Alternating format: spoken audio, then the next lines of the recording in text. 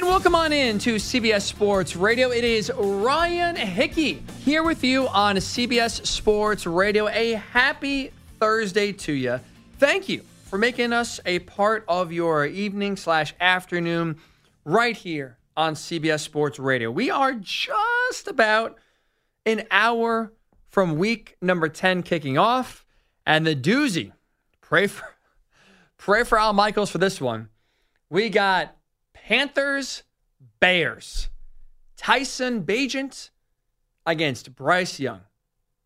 Ooh-fa. But I'm glad these two teams are playing as they combined right now for 3 wins on the season. 3-14 combined records starting week number 10. But the reason why I'm glad this game is being played now is I want to revisit that trade that Carolina made earlier in the offseason where they traded up a lot. They gave up 2 first-round picks, 2 second-round picks, and their best receiver in DJ Moore to move up in the draft from the slot number 9, which what they had, all the way up to number 1, traded obviously with the Bears in order to be able to draft Bryce Young. So they gave up a ton. 2 firsts, 2 seconds, best wide receiver to go up to number 1 to get Bryce Young. Even though they gave up a lot, I don't think at this point, even with how ugly it's been so far, the Carolina Panthers should have any regrets about making the move. They should not have any second guesses, any doubts about making that big move they made months ago before the draft. Because it's too early to draft, or I should say to judge, Bryce Young. It is way too early, after just 8 games, to come to a conclusion that Bryce Young's a bust. And so if we can't sit here and say he stinks, he's done, then there's no reason right now for the Panthers to feel any sort of regret about trading all that draft capital up to number 1. I know we're conditioned, to think, well, if you're great in college, you're going to come right in and have all this great success. There's no learning curve, no bumps along the way. Either you can play or you can't. Plenty of star quarterbacks, though, in the NFL recently haven't burst on the scene, struggled early on in their careers, had to work through it and figure it out in order to attain greatness, in order to get to the level that they're playing at right now. Sure, Patrick Mahomes comes in, sits out his rookie year, first year as a true starter, wins the MVP. Awesome. That's more of an anomaly for a franchise quarterback versus the rule. Look at Josh Allen. Imagine the Bills back in 2018 made a judgment or felt regrets about drafting Josh Allen after just 8 games of his career. I mean, he stunk his first year. Barely completed 50% of his passes. He threw more interceptions than touchdowns. Trevor Lawrence is the same way, by the way. I know there's Urban Meyer. I get it. And Urban was bad. He was terrible. But Trevor Lawrence's rookie year, after what was supposed to be, or he was supposed to be, the second coming of Andrew Luck, where it's John Elway, Andrew Luck, Trevor Lawrence. Those the 3 guaranteed to be impossible to bust quarterbacks coming out of college, that whichever teams are lucky to get them, it was going to be we just got ourselves maybe one of the best quarterbacks to ever play this game. Trevor Lawrence's rookie year looked anything but one of the greatest quarterbacks ever played this game. 12 touchdowns, 17 interceptions. Again, I get it. Urban. But still, Trevor Lawrence, even with factoring in Urban Meyer's presence, still never actually had you believing in year 1 at least, this is the guy. It really took until the second half of last season for him to finally hit his stride and be that's the quarterback everyone was talking about coming out of Clemson. That's the guy that won a national title his freshman year, and we already deemed him after that national title to be the first pick in the 2021 draft. Eventually lived up to that. That's the guy. We finally see it. But it took 1.5 years for him to reach that level, and 2 different coaches. It took Josh Allen really until year number 3 for him to fully develop, come together, and put together in 2020 that MVP-like season that we saw helped catapult him into being one of the best quarterbacks in the NFL. So 8 games, we are far far, far, far, far, far away from casting judgments on Bryce Young, on deeming him a bust. And with that said, if the book is still wide open and we're nowhere near drawing conclusions, there is no reason whatsoever the Carolina Panthers should feel any sort of regret about giving up 4 draft picks and their best receiver to go up to number 1 and go draft Bryce Young. And let's not forget, look at the traits, right, that Carolina fell in love with when they wanted to draft Bryce Young. A lot of those traits aren't going away and are going to be the reason why I think he's still going to be a really good NFL quarterback shortly. The guy coming out of Alabama, he was scouted as what? To be super accurate, very smart, a great decision maker, poised in the pocket, tough, and makes others around him better. He wasn't a guy that came out of Alabama that was like Mac Jones, where he had elite talent everywhere. Like Mac Jones had elite receivers, elite guys to, run the ball. You had Najee Harris, you have Devontae Smith, you have a great offensive line. Everything Mac Jones, a great play caller, by the way, and Steve Sarkisian, who did a tremendous job in that 2020 season specifically of scheming up guys being wide open. Go back and watch that year. Any throw Mac Jones makes to a guy who won the Heisman Trophy in Devontae Smith. Look at the nearest defender on most of those throws. There's no one within 5 yards of Smith. And it's not because the defense forgot about him. It's because Sark did a great job of scheming him open and creating plays to get those guys in space. We are seeing right now, Mac Jones and that great 2020 season he had at Alabama was a product of the talent around him. Bryce Young was absolutely not in that same boat. You look at the Alabama roster last year, there was not a lot of talent on it. You had Jahmyr Gibbs, sure, a top 12 pick in the NFL draft, but that was also not only his best running back, his best receiver. You had a down Alabama offensive line compared to the standard that we have known the Crimson Tide to have.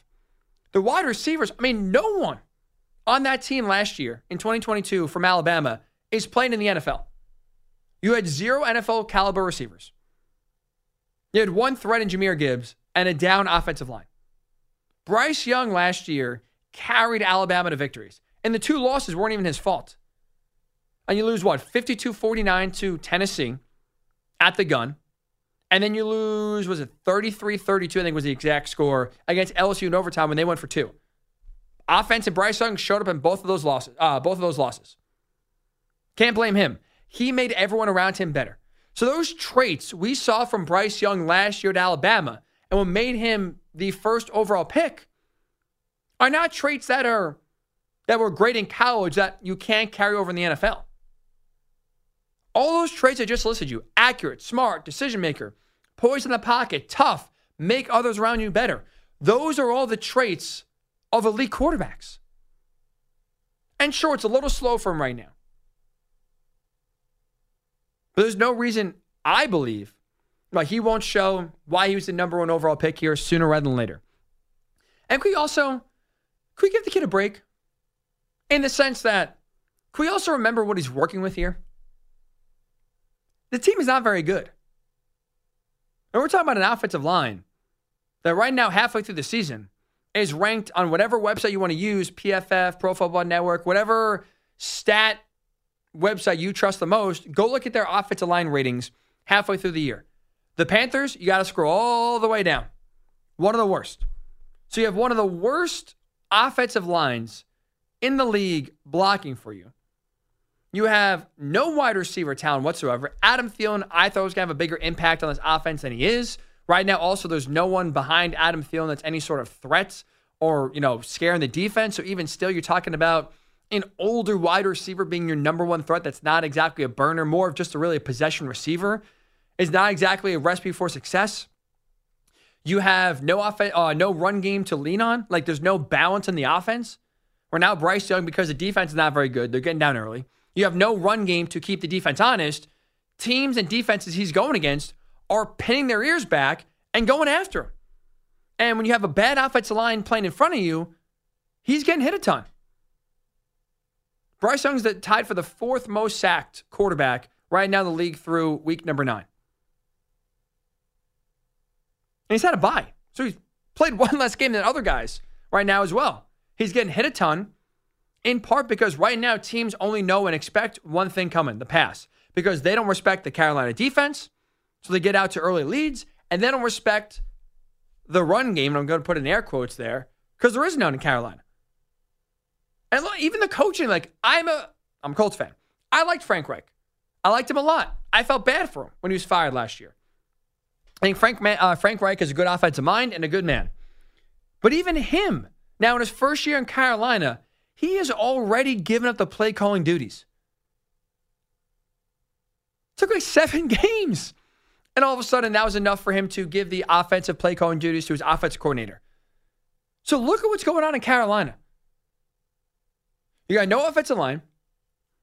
You got no running game. You have a possession receiver in Adam Thielen being your number one target. No explosiveness. No guys there to take the top off the defense. No consistency to help you out. You have a head coach who was hired with offense in mind, who now is already giving up the play calling duties not even halfway through the season. This is also on Carolina in terms of why he's struggled so mightily. That is Bryce Young early on in the first 8 games of his career. Carolina has to give him a chance. And right now, they have not done that whatsoever. And that's why I don't think if you're the Panthers going into this game as you now are facing the team that you gave 2 first-round picks to, 2 second-round picks to, and DJ Moore to, why you shouldn't regret that trade. Why you shouldn't sit there and go, oh, boy, man, we really screwed up here. Oh, we could have used those first picks and first-round pick and second-round pick, and that first-round pick looks to be this upcoming year like it could be the number 1 overall pick. It would have been great to maybe switch quarterbacks or maybe get Marvin Harrison Jr. or trade down and get ourselves a boatload of picks. Yeah, Carolina could have used a first and a second-round pick this year to get talent around Bryce Young. But I think Bryce Young is still good enough as a quarterback and still is going to develop sooner rather than later, into the quarterback Carolina believed he was going to be when they drafted him back in April. A lot to give up, but you right now, 8 games in, no reason. Absolutely none. That really did not make sense. No reason, none. You should have no reason, keep that grammatically correct, to feel any sort of regret right now about making this trade. 855-212-4227. I'm curious your thoughts here. Do you think right now it's enough to say, you know what? Yeah, Carolina should regret it. That's a lot of draft picks they gave up. They are looking like they could have the number 1 overall pick in this upcoming draft, which means they could have had, if they wanted a new quarterback, Caleb Williams. They could have had Drake May. They could have had Marvin Harrison Jr. They could have, in the second round, get another bona fide, contributor from college. Top prospect. If you're picking first, that means you're also picking 33rd. Picking 33rd, first pick of the second round, is basically a first-round pick. So you could have had a lot of opportunities there to improve your roster if you didn't make this trade and if you just stood at number 9 last year. But I think right now Carolina should have no reason to regret the move. Do you agree? If not, tell me why. 855-212-4227. Should the Panthers regret right now trading all they did to get Bryce Young? 855-212-4227. Add Ryan_Hickey and the number 3. Here's what we're going to do. We're going to take your thoughts on if the Panthers made a mistake, but also, too, second half of the season officially kicks off tonight. So what I have is this. I got a little hat. I got some papers. We're going to go through some second half predictions here and tell you what to watch out for the remaining 10, 9, 8 games, depending on what your team's buy situation is for the rest of the season. We'll do that with Ryan Hickey when we do return right here on CBS Sports Radio. It's Ryan Hickey here with you on CBS Sports Radio. Thank you for making us a part of your Thursday right here. Where else? But hopefully the only place you consume sports on the radio, CBS Sports Radio. Okay, so we are about an hour or so away now from the second half of the season kicking off here on Thursday Night Football. 1-7 Panthers taking on the 2-7 Bears.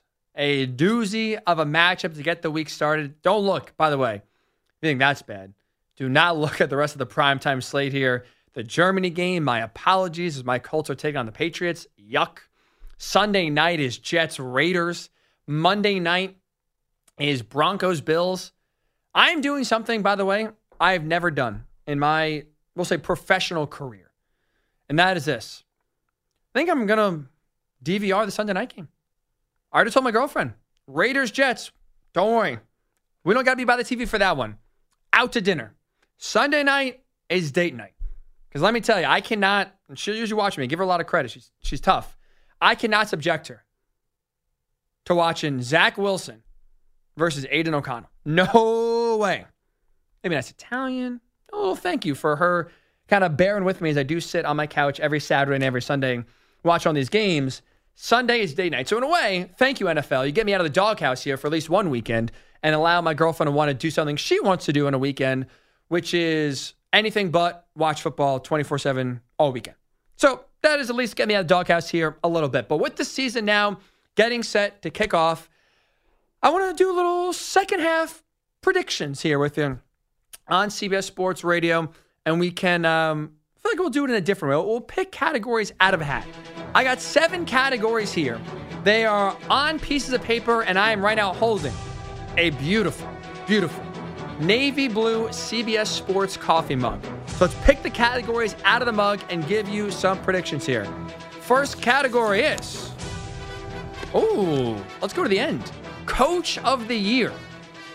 End of the season. All right, this is not so far the mid-season review. This is the end of the year predictions. Who will be the Coach of the Year? I think the winner is going to be DeMeco Ryans of the Texans. I don't think Houston is making the playoffs, but I think that's a coach this year that has done more with less talent. Like they are right now, the fact they're 4-4 is honestly a miracle. C.J. Stroud has been tremendous. This team is tough. They are playing they're in every single game. And I think part of what Coach of the Year should be is judging coaches based on what they're working with. Like, it's easy for me to say, Mike McDaniel's done a great job of this offense and they are approaching record-breaking numbers. It should be Mike McDaniel. Well, I'd also argue, look, this is not taking anything away from McDaniel, but he has Tyreek Hill, you got Jalen Waddle, Tua is really good, the run game's great. Like, you should have that success. You know, Zach Taylor, like the Bengals are now all of a sudden coming alive. Or Nick Sirianni, the Eagles have the best record. Yeah, they should be because they have the best talent. And so I do think Coach of the Year, part of it has to be, what are you doing with the roster you have assembled? And I said it before, I don't think there's right now a coach in the NFL that is doing more with less than DeMeco Ryans in Houston. By the way, Shane Steichen, honorable mention with the Colts, doing a very good job as well. Playing with Gardner Minshew for most of the season and still having a top 10 offense. But C.J. Stroud is looking like a home run right now, draft pick in part because what's around him, and right now that team's working well. I think right now, Coach of the Year, my prediction at the end of the season, it will go to Houston Texans head coach, DeMeco Ryans. All right, what else we got here? We're really going at the end first here. I guess that makes sense. We're doing second half predictions. Super Bowl pick. I'm sticking with my preseason pick here. Bengals, 49ers. Bad news for the AFC. Bengals are back. With the way Joe Burrow right now looks healthy, with the way the rest of the AFC is played, with Kansas City struggling on offense and really struggling to get any sort of weapon established that's not named Travis Kelce, with the Bills, I think, just not being a Super Bowl caliber team. I'm right now worried about the Ravens come post-in time. If their passing offense can keep up right now with Baltimore, with Cincinnati, I don't think it can. The Jaguars, I want to see more from them in terms of winning big games to get them on that elite level. I don't think right now in the AFC, with the way the Bengals have played the last 2 weeks and what I think they will be going forward here, don't think there's a team in the conference beating them. Cincinnati is going to the Super Bowl. I think they're winning it. And I'm not worried about the 49ers whatsoever. You could freak out with the 3-game losing streak and, oh my God, is Brock Purdy actually bad? They're fine. They are fine. They are a team that starts slow for the most part anyway and rounds into form right about this time. I think we'll see that. That's kind of been the DNA of Kyle Shanahan-led teams. We'll see that again. 49ers do beat the Eagles in the NFC title game, go to the Super Bowl. They'll lose to the Cincinnati Bengals. All right, next category. The NFC South winner. I mean, right now, this is probably the toughest division to pick, that in the AFC North. I'm going to go, in terms of winning the NFC South, the Saints. Don't feel good about it. I kind of hate it, actually. I really don't trust Derek Carr. I especially don't trust Dennis Allen whatsoever. But the problem is, who do I trust then? I mean, Carolina's obviously already out of it. But I don't really trust right now the Falcons with what's going on with... I mean, Arthur Smith, it feels like it is almost intentionally ignoring Bijan Robinson and is like purposefully like trying to piss every fantasy owner off by not involving him, not getting Kyle Pitts involved as well. It's been weird. They have a lot of talent on offense. Doesn't seem like Arthur Smith wants to get the most out of it. So I don't know what's going on in Atlanta. I don't really trust right now them in terms of winning this division. And I also don't trust right now the Buccaneers to play complementary, good offense, good defense for the rest of the season in order to win this division. Saints got a lot of talent on their team. Right, defense is legit. And the offense, I hate to say, but the offense has too much talent to fail. Michael Thomas, Chris Olave, Alvin Kamara, like, Derek Carr is solid. They finally got back on track 2 weeks ago against the Colts in terms of looking as good as they should. Now, we should see it more often. We haven't, but they also have an easy schedule. I think we'll get them to 10 wins. I think the Bucs have a challenging schedule, especially right now sitting there at 3-5. Also, the Falcons don't have an easy schedule either. So the Saints, because of their schedule and because of the talent, I think will win the NFC South. All right, next category we got. Again, second half predictions right now going forward for the rest of the NFL season. It's Ryan Hickey with you right here on CBS Sports Radio. Oh, here's a good one. Who will grab the number 1 seed in the AFC? Hate to go chalk here, but I got to go old reliable. The Kansas City Chiefs. Have you seen their schedule? It's manageable. It is very, very, very manageable. They got 3 tough games left. Eagles, Bills, Bengals. Good news for KC and their fans. All 3 at Arrowhead. To be at home, where it's been an extremely tough place to play and for opponents to go in there and win. 3 biggest games of the second half at home, big advantage. You look around the rest of the schedule, right? The rest of the league, I should say. I think the only really 2 teams that have a real chance right now, I guess you could say the Bengals, but they're in a really tough division. The Ravens and the Jaguars. Ravens have just one gimme game the rest of the season. I think that's the Rams. That's the only game to look at the Ravens schedule and say, oh, that's an easy win. Everything else is a toss-up. They may win some, but they will win some. They're a good team, but there is not many gimmies here. Jaguars have 4 tough games left. I think the schedule, more than even just the talent, because I'm not a believer right now in this Kansas City offense. Schedule. Biggest reason why I think the AFC playoffs will run through Arrowhead yet again. All right, next category. NFC 7th seed. So I think the first 6 seeds for the NFC playoff picture are for the most part solidified. Not in order, but I think we know the 6 playoff teams. I think we can easily say Eagles, locks to make the playoffs. If we just go by right now division leaders. 49ers, locked to make the playoffs. Winner of the NFC South. Someone's going to win it, and someone's going to make the playoffs. I picked the Saints. And I think the Lions as well, locks to make the playoffs. So those 4 division winners, locks. The other 3, I think 2 spots are already taken for the wild card. Seahawks, I think right now at this point, are locked to make the playoffs. And the Cowboys are locked to make the playoffs. So, in not that order, but I think right now already 6 of the 7 seeds for the NFC are already taken. So when you look at that, I think the 7th seed in the NFC is coming down to one of 3 teams. Vikings, Commanders, Falcons. 3 teams vying for the last playoff spot. The one who's going to get it? The Atlanta Falcons. This is Taylor Heineke time. Like, this is the exact situation he flourishes in. Coming off the bench, here to be the hero. Already, coincidence or not, he comes in and starts for Desmond Ridder last week. What happens? Falcons, I know it's a loss, but, nice little comeback there by Josh Dobbs late. But Season high, 28 points. He brings a spark. There's a lot of talent on this offense. I don't think the division is attainable for Atlanta, but I do think this 7th spot here, when we're talking about Joshua Dobbs starting for Minnesota, and the Commanders, who were sellers at the deadline, even though they have talent as well, I right now trust the Falcons more than those other two teams. I think Arthur Smith will figure it out. He'll get Bijan the ball more. They have a manageable schedule as well, which, again, is not going to be a murderer's row. I think the Falcons claim the 7th seed in the NFC. All right, we got 2 categories left here for NFC, or I should say, second half of the NFL season predictions. Ooh, here's a good one. How many coaches at the end of the year will be fired? I think we're going to see 4 coaches fired. Fired. Bill Belichick, Frank Reich, Ron Rivera, Brandon Staley. I think the end is near for Belichick.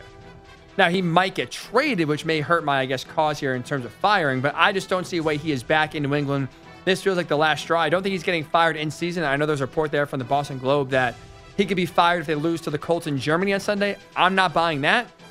But I do think when it's all said and done, we will not see Bill Belichick as a head coach, or as he would say, the HC of the NEP this time next year. Don't think he'll be the coach in New England. They're going to go in a new direction. I like Frank Reich, but David Tepper, man, he is someone who has no patience whatsoever. We just talked about before. Should the Panthers regret trading all the way up and giving up what they did to get Bryce Young? I think it's a legit. I don't think they should regret it, but I think it's a fair question to ask 8 games into the season. And I'm sure if I'm asking it, David Tepper is thinking it. If he is defending Bryce Young and likes Bryce Young, but you see how bad this offense has been, well, something's got to give, something's got to change. First thing you're going to do without having a 1st or 2nd round pick is fire the coach. He has a quick trigger. He likes to make moves and does not have a lot of patience. So even though I like Frank Reich, I could absolutely see him, if this season does not improve dramatically, quickly, see him being on the outside looking in of a new job. Ron Rivera, I do think it's going to kind of be at the end of the rope, and kind of in similar vein to Carolina, which you got new ownership in there. They seem to be wanting to make a big splash. There's already reports that they could try to trade for Bill Belichick at the end of the season. So it feels like Ron Rivera's time is limited in Washington. And Brandon Staley, man, I don't think the Chargers are making the playoffs. And I just don't see how he survives if you have all that talent on the roster, all that money being paid out to premier talent, and you're sitting there at home, come playoff time. Again, I don't think that's going to happen here. And that's why I do think that he'll be fired in LA. Final category, MVP. You know who's getting it? Joe Burrow. Joe Burrow's getting the MVP. I think he's having a monster second half here. I like already what I've seen the last 2 games from him against the 49ers and against the Bills. And think about it. Think about how bad Cincinnati started off this season. They were 1-3. Burrow looked terrible in those games. So a slow start. He was hurt for most of the year. And that now through 8 games leaves him in terms of stats, right? He's 17th in the NFL in passing yards. He's tied with Baker Mayfield and Jordan Love with 12 touchdown passes on the season. Not exactly the company you want to be in when it comes to MVP talk. And he has the 16th best passer rating. I bring up those negatives to say this. With all of that, slow start, bad stats, he right now, on any, go to any betting site, he right now has the 5th best odds to win the MVP. That slow start did not disqualify him halfway through the year from being a top 5 MVP guy, which means when he continues to take off the way I think he will, he's just going to rocket up those boards. I think he's going to get the MVP and win the first one of his career. All right. It is Ryan Hickey with you right here on CBS Sports Radio. When we return, I want to circle back to this Michigan and Jim Harbaugh situation because there's been a lot of discussion about why Michigan is being investigated. Not what the allegations are, but why the NCAA is picking, quote unquote, on Michigan and Jim Harbaugh. And the latest, a prominent alum of Michigan, is out here trying to make it seem like Michigan is the victim. It's Ryan Hickey with you right here on CBS Sports Radio. These are a big next few days for yours truly here and my happiness. Now, look, I'm going into Saturday as a Penn State alum believing they're going to lose. I don't think they're winning this game against Michigan. I don't think they're covering even the 4.5 point spread right now that Michigan is favored by on the road in Happy Valley. So I'm not delusional. I'm not trying to, sell you some line that I don't even believe about why Penn State can win this game. But with that said, my happiness, even if I go in expecting to lose and they do lose, is going to be at an all-time low. When before this season, I really thought this is going to be the year they break through. They got the quarterback. They got the team. This is the year. Let's go. Their bare minimum will split Ohio State, Michigan, win one of those two, and have a chance to make the Big Ten title game and have a chance to make the college football playoff for the first time in program history. Right now, 0 for 1. I think about it to be 0 for 2. And one thing I hate here, right? There's a lot going on with this Michigan scandal. One thing I hate is trying to feel your oats before you've actually done something.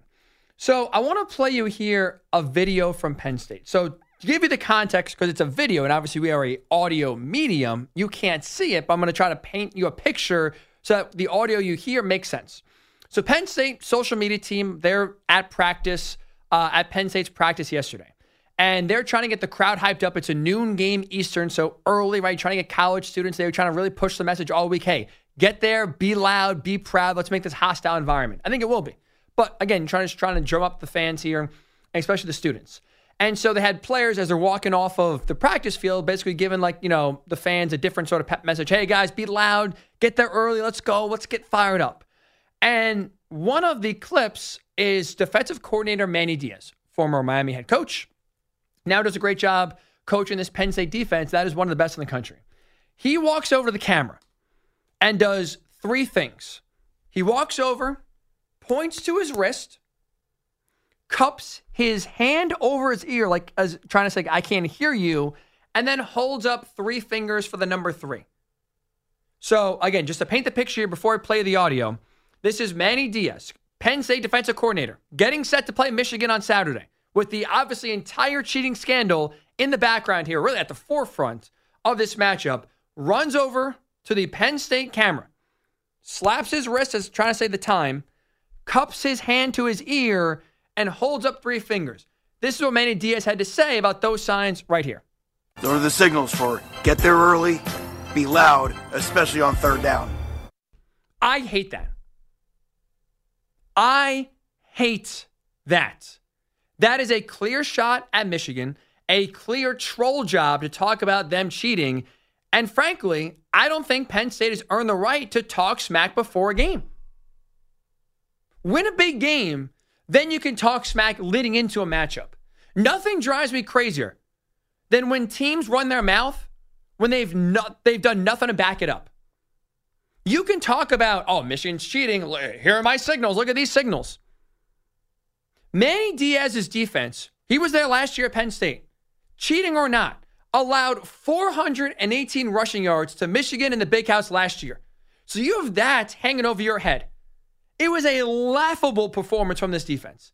And now you have the audacity and the gall going into this game this week to take a shot at Michigan, your opponents, when they embarrassed you last year, and I think are going to win the game this year. But even regardless of my predictions, Penn State has never won a big game to where right now in the Franklin era, they can go into a game cocky and arrogant and talk smack. They can't go into Ohio State week and say, can't wait to beat the Buckeyes, or make some sort of joke if they're under scandal. They have never beaten Michigan when it matters, when Michigan's been good. So maybe let's worry about stopping the run and less about making jokes and less about honestly putting up bulletin board material. Don't give Michigan anything they could use. And it's small. That clip I played for you is 5 seconds. It's stupid, but it's unnecessary. Certain teams have earned the right to talk smack before the game because they have backed it up. Alabama, Ohio State, Georgia, Clemson, they have all won titles, been consistently dominant, have been premier programs in college football. They have earned the right that if they want to kind of feel their oats a little bit before a matchup, they can talk smack. They can run their mouth. Penn State has not earned that right. After the game, different story. If this is Saturday at 4 o'clock Eastern, all bets are off. Trust me, I'm doing it myself if Penn State wins. You make all the jokes, you make all the comments you want at Michigan and sign stealing if you win that game. But based off the fact of their embarrassing loss last year, when they got smoked and ran out of the big house, and the fact for their propensity in the biggest game of the year, every single year to not come through, I don't think they've earned the right, nor should they be making any sort of, even for how small it is and how stupid it is, any sort of joke or insinuation or putting out bulletin board material when you haven't done anything to earn it. That really frustrated me. As a Penn State fan, I hate that. And I hate it even more they put it out on their own social media. Bad luck. Bad luck. What also annoys me too, speaking of the Michigan sign stealing scandal, if you are somebody that believes this is a witch hunt, that the NCAA, that the Big Ten are investigating and coming after Michigan, not because they cheated, but because they are good, I got a bridge to sell you. That is one of the stupidest things anyone could say. But I'm seeing it now more and more. The latest being a Michigan legend. Charles Woodson on the Pat McAfee show today gave his assessment and his belief why everyone right now is looking into Michigan's program. I got to congratulate Jim Harbaugh for building this team into a position where it seems like people are envious of what he has going on in this program. If you think about it, man, 5-6 years ago, did nobody care about what Michigan was doing? Harbaugh was a couple of years in. We were winning some games, but we couldn't beat Ohio State. And now here we are. We've been able to beat those guys 2 times in a row. And so now everybody's looking at Michigan and saying, okay, these guys can't be that good. What are they doing wrong? That's the way I look at it, man. All due respect to Charles Woodson, that is the dumbest thing he's ever said in his life. They are going after Michigan because they have beat Ohio State 2 years in a row? That people in college football are envious right now of the Wolverines, and that's why these investigations are going on? What are we talking about? Can we get one thing straight? Michigan's success is great for college football. Jim Harbaugh is great for college football. He is a polarizing head coach. He's a character. He has a personality. He is fun. He wins. He is great for the sport of college football. Michigan, with their history, with their success, with them being one of the blue bloods of college football, having a national brand, a massive alumni base, them being relevant, them being good is great for the growth of college football. It makes more people interested than normally wouldn't be, which means that is great for the Big Ten and great for the NCAA. Puts more money in their pockets when big-time programs, historically rich programs like Michigan, with a fun, polarizing head coach, are great again. This is not a witch hunt that is happening because people are envious that all of a sudden now Michigan is good. If that's the case, why did no one go after Alabama? Alabama has dominated the college football landscape. They have won 6 national titles with Nick Saban. They've been to the national title game 9 times since 2009. Why has no one investigated them to try to take them down for how good they've been? Why is no one envious of the Crimson Tide's historic success? Ohio State, really since Urban Meyer got there, but even before that, but let's just say since Urban got there, keep us, a little bit more historically recent, has dominated the Big Ten. Why has no one looked into Ohio State's program to take them down the way Michigan fans are alleging the NCAA is looking at their program to take them down? How about Clemson? You talk about being envious of this team, and you heard Charles Woodson say, well, they can't be that good. Something must be going on. How about Clemson? There was literally a verb made for Clemson. Clemsoning. When you would not win big games. When you would fold in the biggest moments. Dabo Swinney took this team to 3 national title games, or 4 national title games, and won 2. out of nowhere. Why did no one investigate them? There's this investigation is not because of envy. Michigan State, because they beat Ohio State, or Michigan, because they beat Ohio State twice now in 2 years and won the Big Ten 2 years in a row and have made the college football playoff. They haven't even won a national title or been in the college football playoff national title game. Why would anyone in college football, why would the NCAA or the Big Ten be envious of their success and now come after them for bogus charges they weren't real? These allegations are real. That's why they are being investigated. There's no jealousy. This is not a witch hunt because Michigan is good. The NCAA and their own conference, the Big Ten, is coming after the Wolverines because they cheated. Stop with this stupid pushing of, well, we're really good, so they're coming after us now. It's not fair. Nonsense. When we come back, most NFL fan bases want to do it. Few teams, though, realistically can do it. I'll tell you what it is next. It's Ryan Hickey on CBS Sports Radio.